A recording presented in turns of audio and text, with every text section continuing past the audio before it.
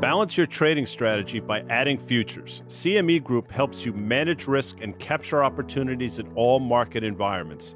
Capitalize on around-the-clock access to highly liquid global futures and options market across all major asset classes. Just visit your online broker and get started. Plug into valuable educational materials and trading tools and see what adding futures can do for you at cmegroup.com/on-the-tape. Guy here. You're listening to an audio broadcast of Market Call. That's MRKT Call. It's a daily video series I do with Dan Nathan every Monday through Thursday live at 1 p.m. Eastern. We break down the big market-moving headlines and offer trade ideas. Each week, we're joined by our friends Carter Worth of Worth Charting and Liz Young, that's EY of SoFi, for their investment analysis. So check it out. And if you like it, follow at Market Call on Twitter and subscribe to Risk Reversal Media's YouTube page so you never miss an episode.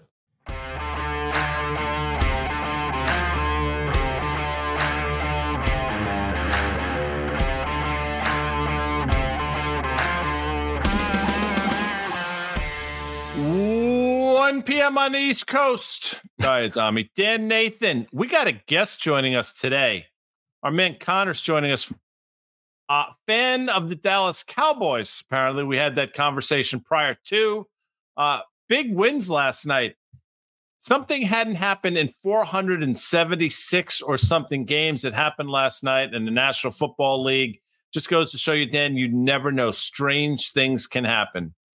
That's why they play the games, Guy. I mean, otherwise, that is why. And you know, let's just get it all out there. Any given Sunday, any team can win. Even your hapless Giants were to win on a Monday. How about that? I'm excited to have Connor on with us here today, Guy, because there's a lot of things going on in the energy patch that we could use an expert to help us with. So stick around for that. We're also going to trade the Bitcoin. How about that, buddy? We haven't had a Bitcoin trade. No, we haven't in a while. It's probably an interesting time to do it. Bond auction, Fed speak tomorrow, a lot of things that have China, what's going on there. Bitcoin hinges on all those things. But before we get to the rundown, are you a fan of the movie Coming to America? Of course I am. Well, there was a scene in that movie where Eddie Murphy is mopping the floor and he waltzes into, remember John Amos of Good Times fame? And he basically wants to curry favor with him. So he talks about the football game that he watched the night before and how the Giants of New York defeated the Packers of Green Bay by kicking an oblong ball through a giant H. And that's exactly what happened last night. So yet again, amazing. Eddie Murphy, man of his time, well ahead of his time. Let's look at the rundown, as they say, because here's the things we want to talk about. Inflation cooled slightly. Okay. As Doug Cass just pointed out, and we've tried to point this out as well, since January of 2020, if you add it all up, the cumulative effect is approaching 25%. So, it's all through the eyes of the beholder. As you mentioned, energy, we're going to talk to Connor, M&A boom, and your Bitcoin trade. So that's what we're looking at, amongst other things.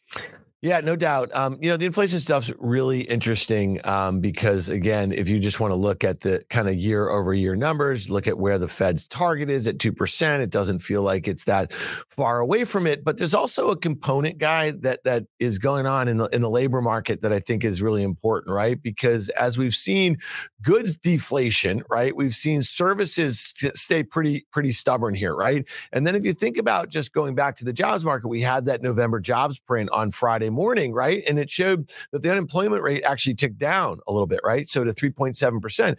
And some of the data that we're seeing and some of the strategists and economists that we follow, they're showing, on the higher end, right? We're seeing lots of white collar jobs that have been eliminated, but we've seen, a good, I guess, demand for, like just kind of more blue collar sort of stuff. But at some point, if inflation doesn't start to really crater, right, and get back towards the Fed's target, we could have a situation where if a higher end consumer starts to slow down with rates much higher at a time where they're not seeing wage growth or actually job losses, then that's going to put, in my opinion, again, not an economist guy, downward pressure on wages all across, the spectrum there. And that could be the sort of thing where you get into a scenario where we're going to start guessing what's good for the markets when we see this sort of data, right, from week to week. Because last week the market liked the unemployment number. I don't know why, right? Today they seem to be, kind of benign on this inflationary reading. And then it really comes back to what the Fed's going to say tomorrow at their meeting. And everything I've read this morning, Guy, suggests that there's nothing that the Fed has seen that should give them any reason to do a victory lap and say that we are going to start cutting aggressively anytime soon. Fair enough. So, and I agree with everything you said. Real time, if Jacob and or Steven can pull up a TLT chart, you'll see that this 30-year auction just went through. 4344 when issued was 4347. So obviously better than expected. And you saw the move into TLT went from basically, I think, 94 pre-auction to 94.5 in a straight line. That is not, if you can do a daily chart, Jacob, sorry, I think that'll give you a much better illustration of what just transpired. There you go. Wow. So there you go, just in terms of what we've seen over the last few minutes, which the broader market probably liked as well. And there you have it. So that's what we were waiting for today. But, that's how hair triggered the market is these days. Let's take a step back here, Guy. So TLT up, iShares 20-year Treasury ETF. That means yields down, right? So your point is equity market likes that. So everything's coming up roses here. Hey, by the way, Guy has Jacob or Steven or Amanda, and we all sit here in front of our screens all day long staring at FactSet, and you see how quickly they kind of move things around a little bit. For any of you folks, we get questions all the time. We get lots of emails. We get questions to ourselves. Where do you get all these charts? Where do you get all the data? Where do you get all the news stories? Where do you get all the analyst ratings and census estimates and all that sort of stuff? Well, you can try it out too. FactSet.com/LP/MRKT-call.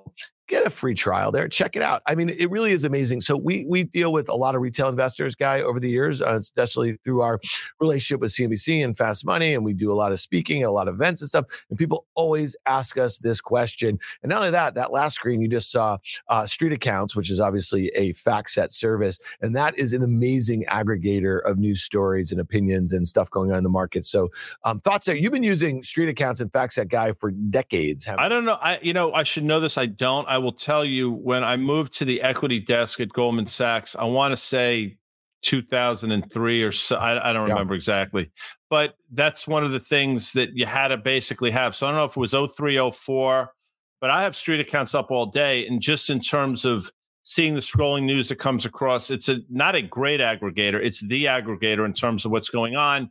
And then you could start to archive things. What are earnings coming out? What are you looking ahead for this week? I mean, it's a wonderful resource. So we're talking our book without question, but it doesn't mean we're wrong.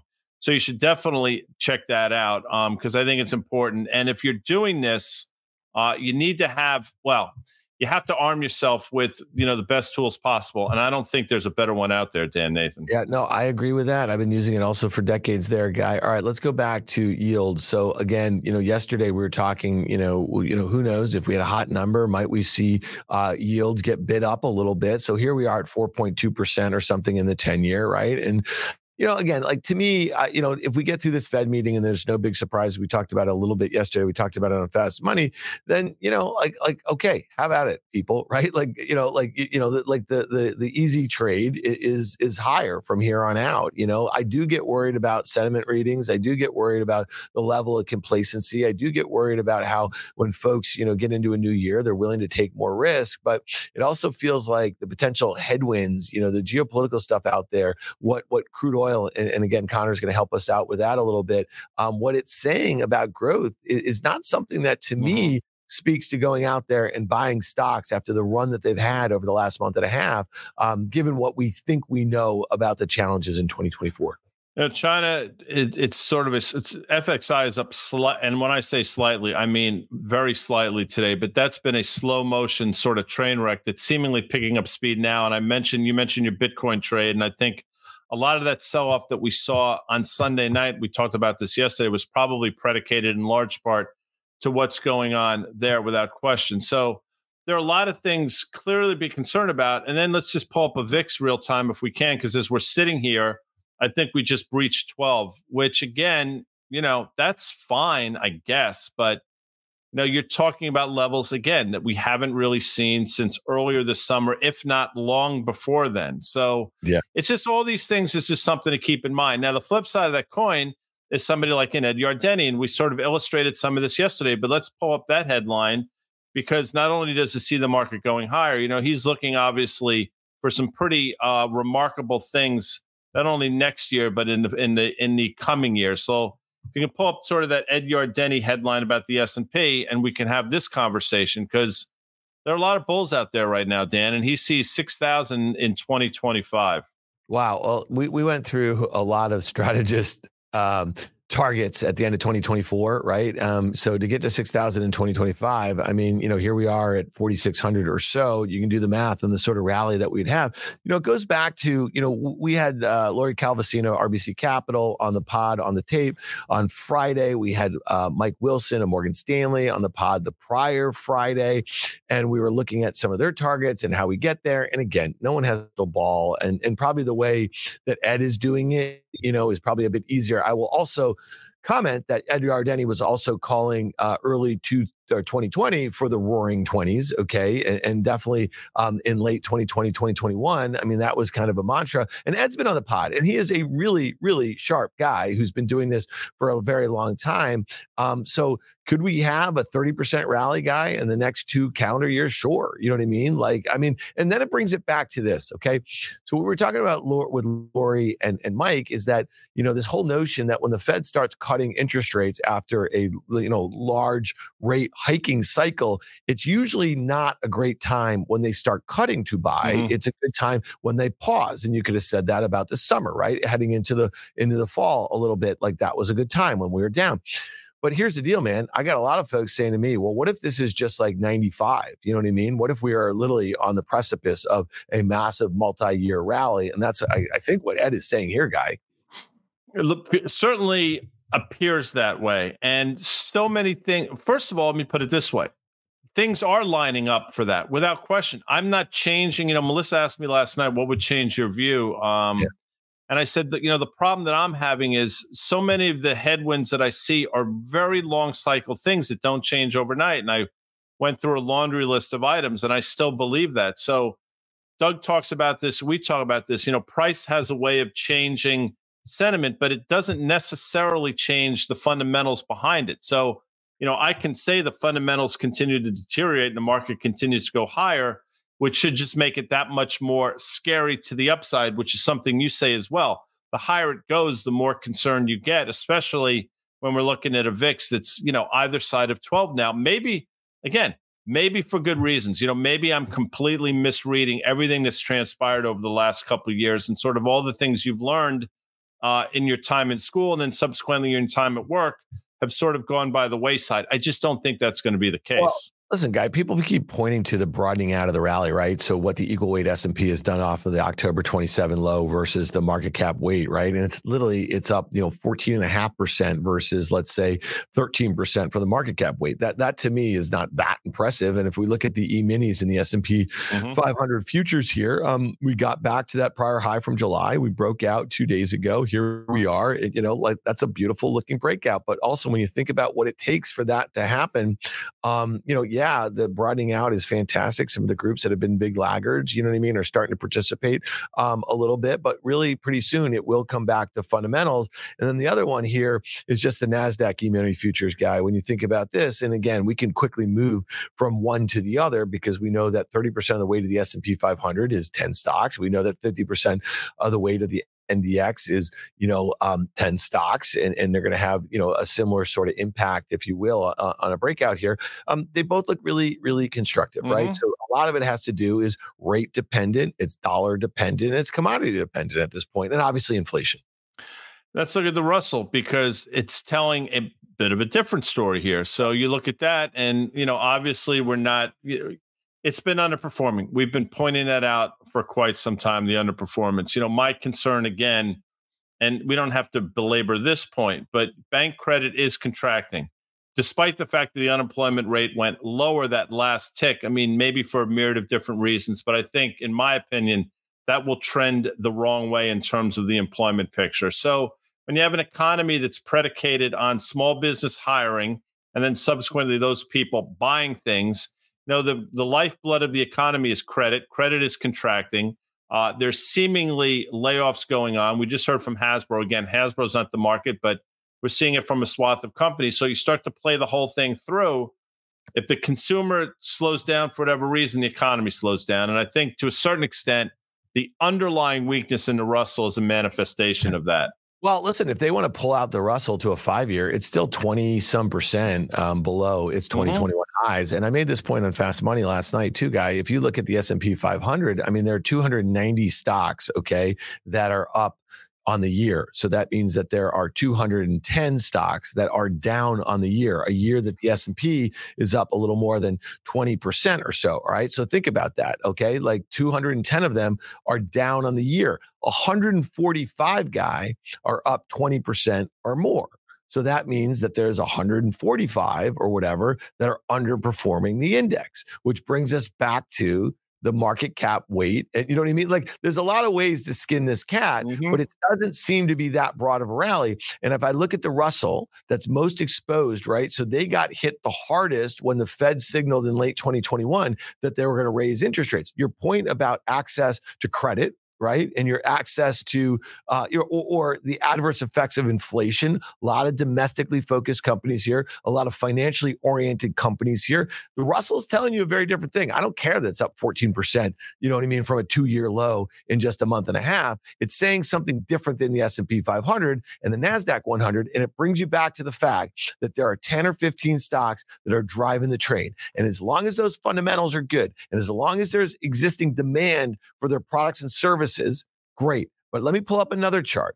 ORCL Guy, it comes out. And look at how this stock is trading today, down nearly 12% after their quarter and guidance. And they are trying to play in all the places that the leaders in the NASDAQ are playing. But this is 2 consecutive gaps, Guy, and 2 consecutive quarters off of an all-time high. And I think if you're not paying attention to this, you're making a mistake, because this has the ability to infect itself into some of the much larger names that are driving the major indices as we get into Q4 earnings season in January. So that's all I'm saying. It's like, if there is no caution anywhere, okay, not in the VIX and not in the bare bulls and all that, stuff, pay attention to what's going on under the hood, because under the hood, it still doesn't look that great. No, fair. And you're right in terms of, the seemingly, again, we use the word complacency a lot, and maybe it's, maybe I use that as a derogatory term. Maybe the level of complacency is commensurate with, some of the tailwinds that are going on. But I will tell you, don't let, again, it comes back to the whole thing. If the only thing you look at is price, then everything looks great. If you look at everything else, it's sort of percolating below the surface and is sort of on the perimeter looking in. Yep. Then there are things to be concerned about. And sometimes the last thing to go, in fact, is the market. So look, I looked at that number this morning, and I looked at that as, made the Fed's job a little bit more difficult. Obviously, the markets, for whatever reason, seemingly liked it. We'll hear what the commentary is tomorrow, because if you really go under the surface, it is not mission accomplished by any stretch of the imagination. No doubt. And here's the final piece of the puzzle. Let's pull up the CME Fed Funds tracker here a little bit. If you look at December, that's tomorrow, the meeting. It's basically showing a near certainty that there will not be a move one way or another. The Jan meeting is Jan 31, guys. So we got about a month and a half. Again, looks the same as the deck. So there's no expectations for a move. The upper end of the bound is 5.5% in Fed funds rate.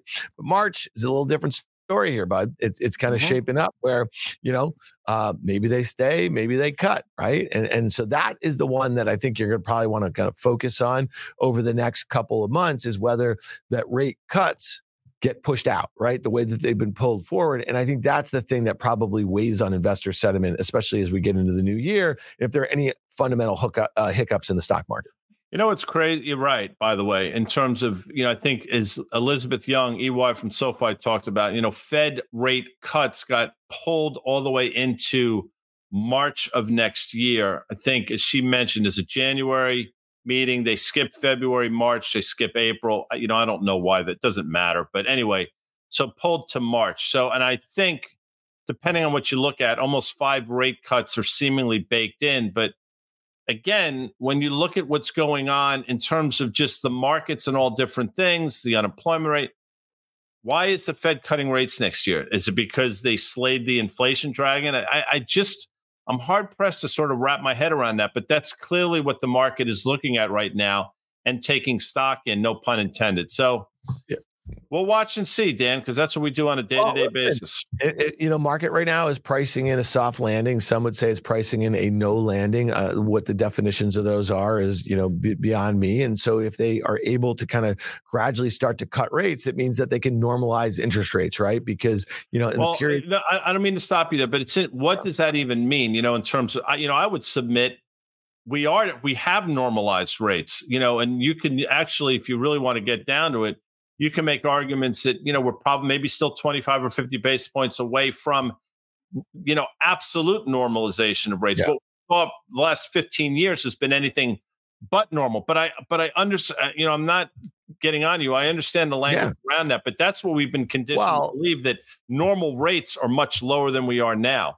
Yeah, I mean, relative to inflation, right? And so that's the thing. So again, I'm with you. I put it out there because that's the stuff that we hear every day. Let's get to what we think is probably one of the most confounding things in all of the financial markets right now, and it's what's going on with crude oil. And we have Connor McLean. He is the senior energy analyst over there at FactSet, coming to us live from the Big D. There he is. Connor, welcome to Market Call. Hey guys, thanks for having me.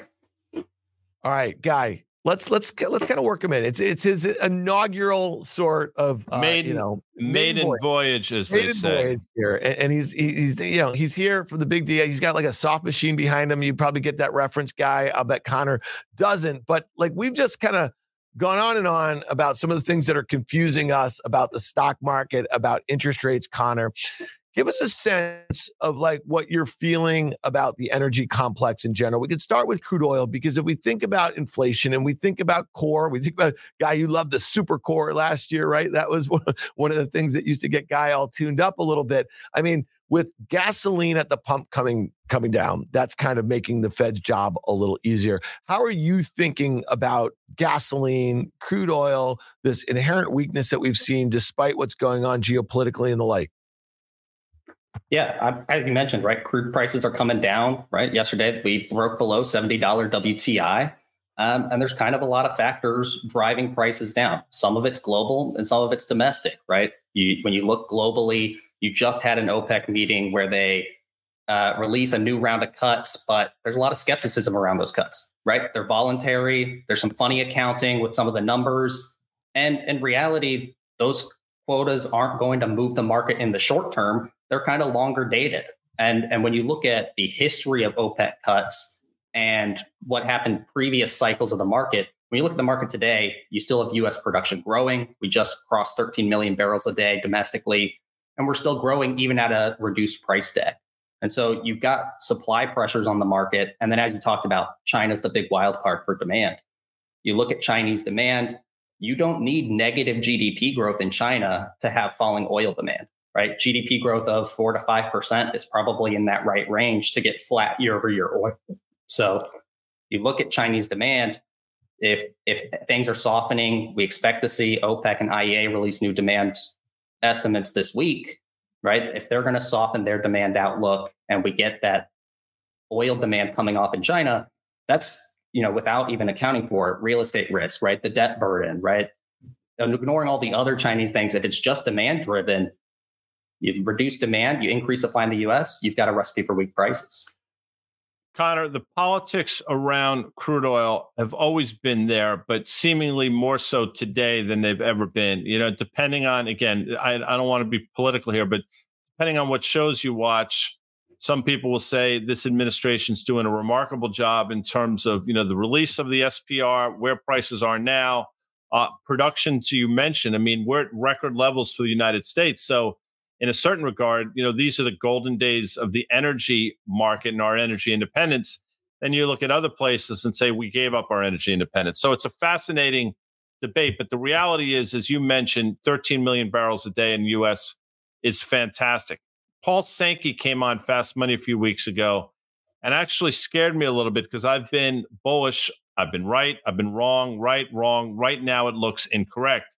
But one of the things that he said is if these OPEC cuts don't hold in terms of price, there's a chance that the Saudis come and say, you know what? We're just going to flood the market with oil and let the chips fall where they may. And to a certain extent, it appears as though in terms of the commodity, we're getting that priced in a little bit. Is that something you think about? Is that something on your radar screen? Yeah, I think we have seen that in the past where Saudi Arabia has flooded the market and said, we'll bear it. But when you look at it today, right, so many of it's not just Saudi Arabia, right? It's all of the Middle East, a lot of the Gulf states that are dependent on oil to balance their budgets. And when you look at the impact of cutting or releasing production, rather, if they release production into the market, that's going to reflect on their budgets long before it impacts the U.S. producers, right?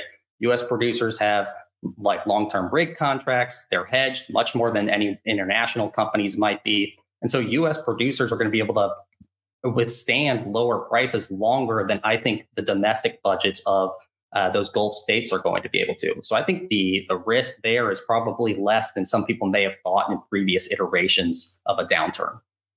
Connor, as we think about the move into year end, and again, OPEC Plus has been on the tips of most investors' tongues as they think about the energy complex. And that meeting was pushed out, and then there's been a lot of back and forth here. And if you just look at just this kind of stair step down from that 95 range in crude, right, and then we had a bounce back, and we got to 90, and then we cratered all the way to 75 and bounced back to 80. And it just seems really methodical here. It seems like every rally is being sold. And so when I look at it now, it seems like 65, which was kind of the lows from the spring or so, seems like a foregone conclusion. How do you think investors are thinking about crude in the new year, given everything that you just talked about and all the geopolitical stuff Guy just kind of mentioned, everything like that? I'm just curious, like, what is your outlook for crude oil headed into 2024? Yeah, well, on one hand, you look at how producers are reacting, at least the big ones in the U.S., and they don't seem deterred by low prices, right? You just saw Chevron and Exxon come out with increased capital budgets for next year. They just came out. I know we're going to talk about M&A, but they just come out of acquiring Pioneer and Hess. You just had Oxy acquire Crown Rock. They announced that on Monday. So producers don't seem to be deterred by low pricing, and that's true in the gas market as well. We've got a bearish outlook for natural gas, but producers are relatively well hedged. They're looking to just kind of wait out a period of low pricing and then grow production at the end of 24 into 25 when pricing is expected to recover. So when you look at maybe near term, there is going to be some weakness. We're oversupplied. There's not really a lot of bullish demand sentiment, and I'm not really sure where that sentiment would come from near term unless you get a really cold winter. So probably near term bearish, especially in the first quarter. But as you look out to the end of 24 and 25, when we get some structural demand growth, both in oil and in gas, you've got some underpinnings for some support.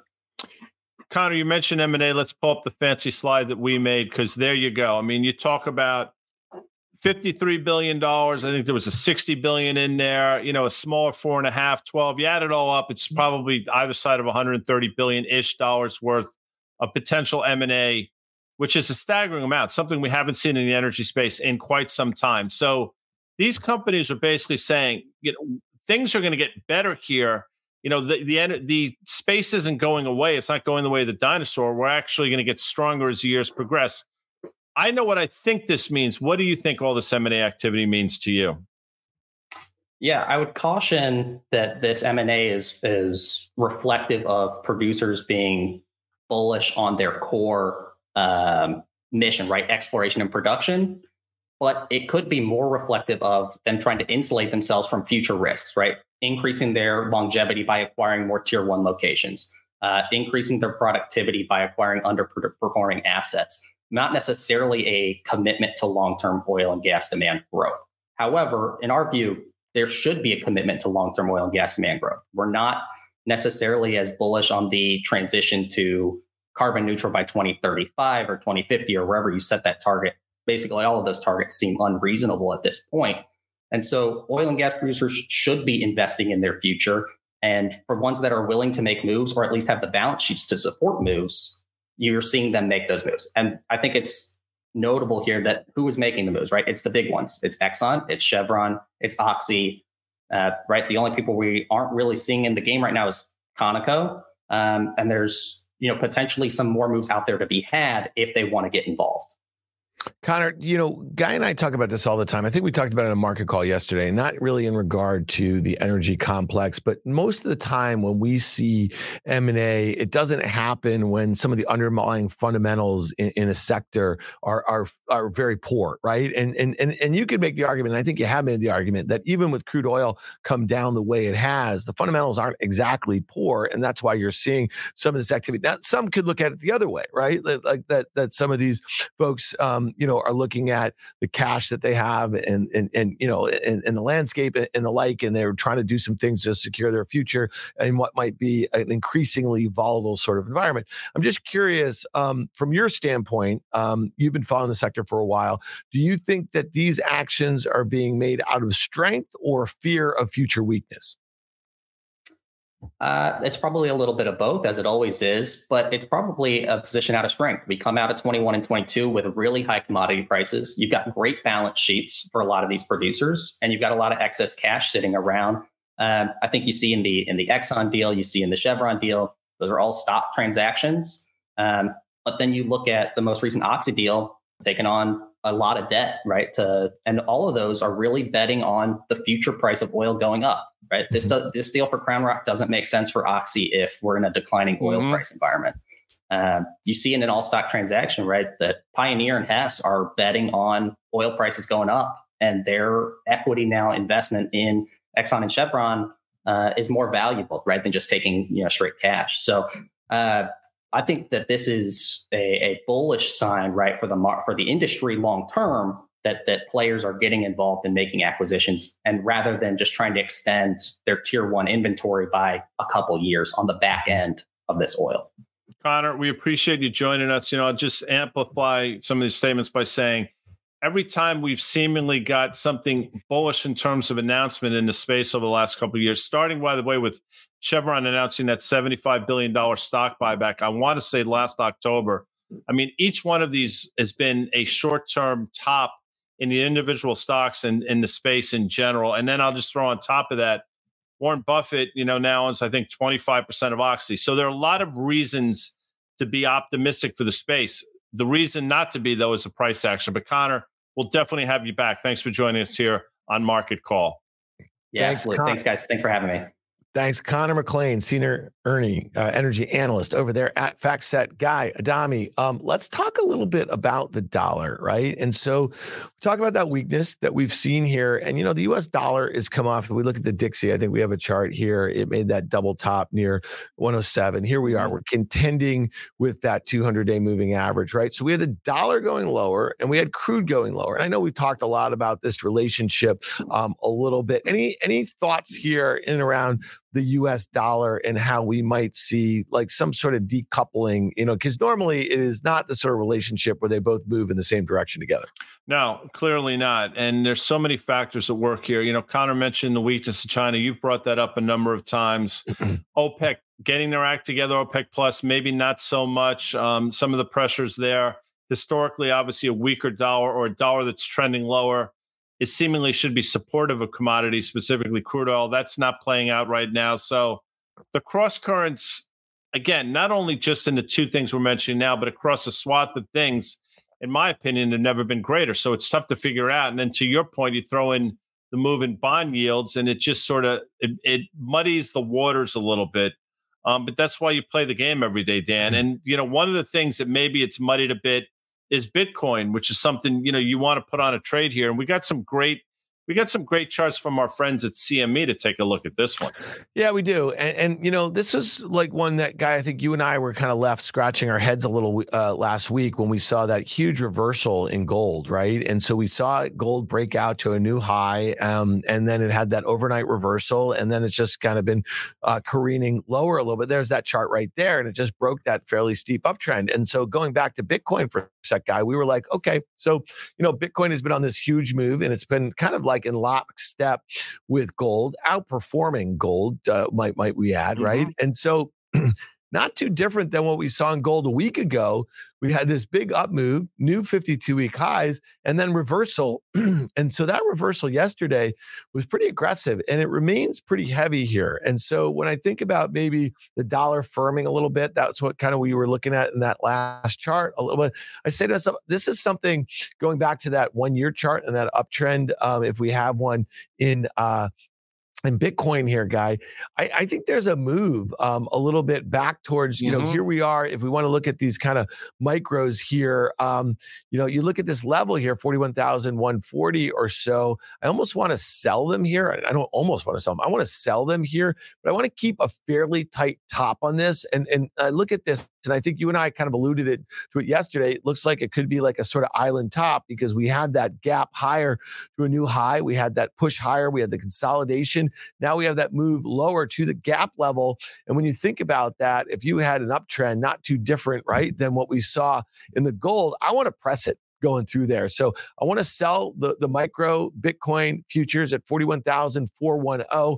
I want to use a stop up there at 42,000 or so. And my initial target, Guy, is 40,000. You may say, well, 1,400 points, that's pretty aggressive, but I'm risking possibly 600 to make. So it's risk one, sort of make two is kind of like the risk reward that I'm thinking about here. And if I start getting this going lower, I want to continue to move that upside stop to the downside.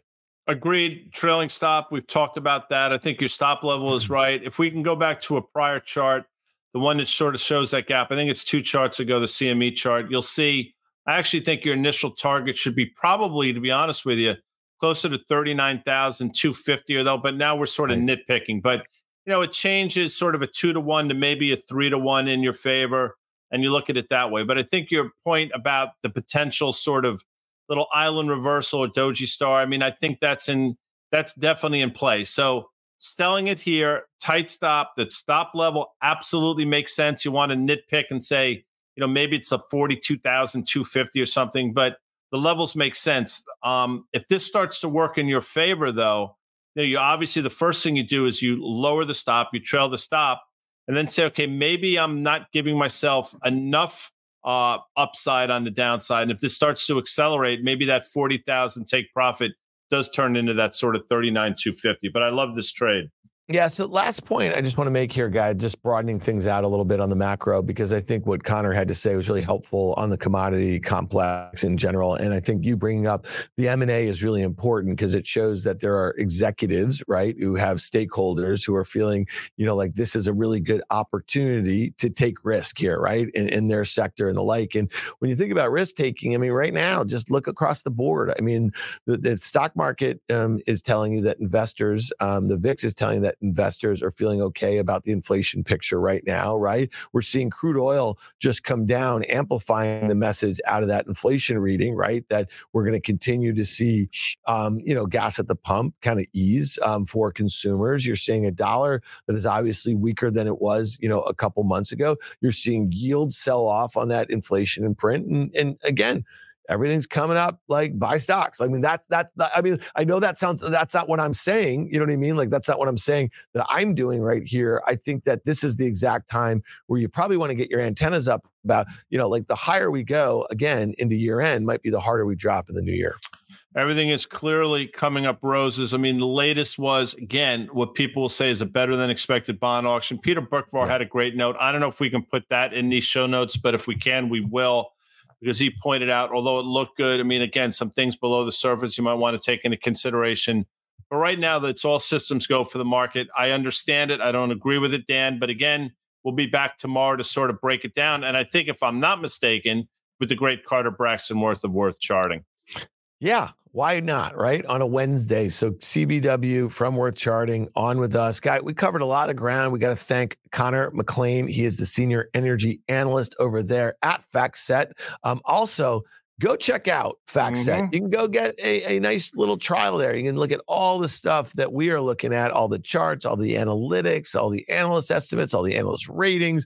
The list goes on. And of course, Guy's infamous street accounts that powers Guy Adami. So thank you all for being here.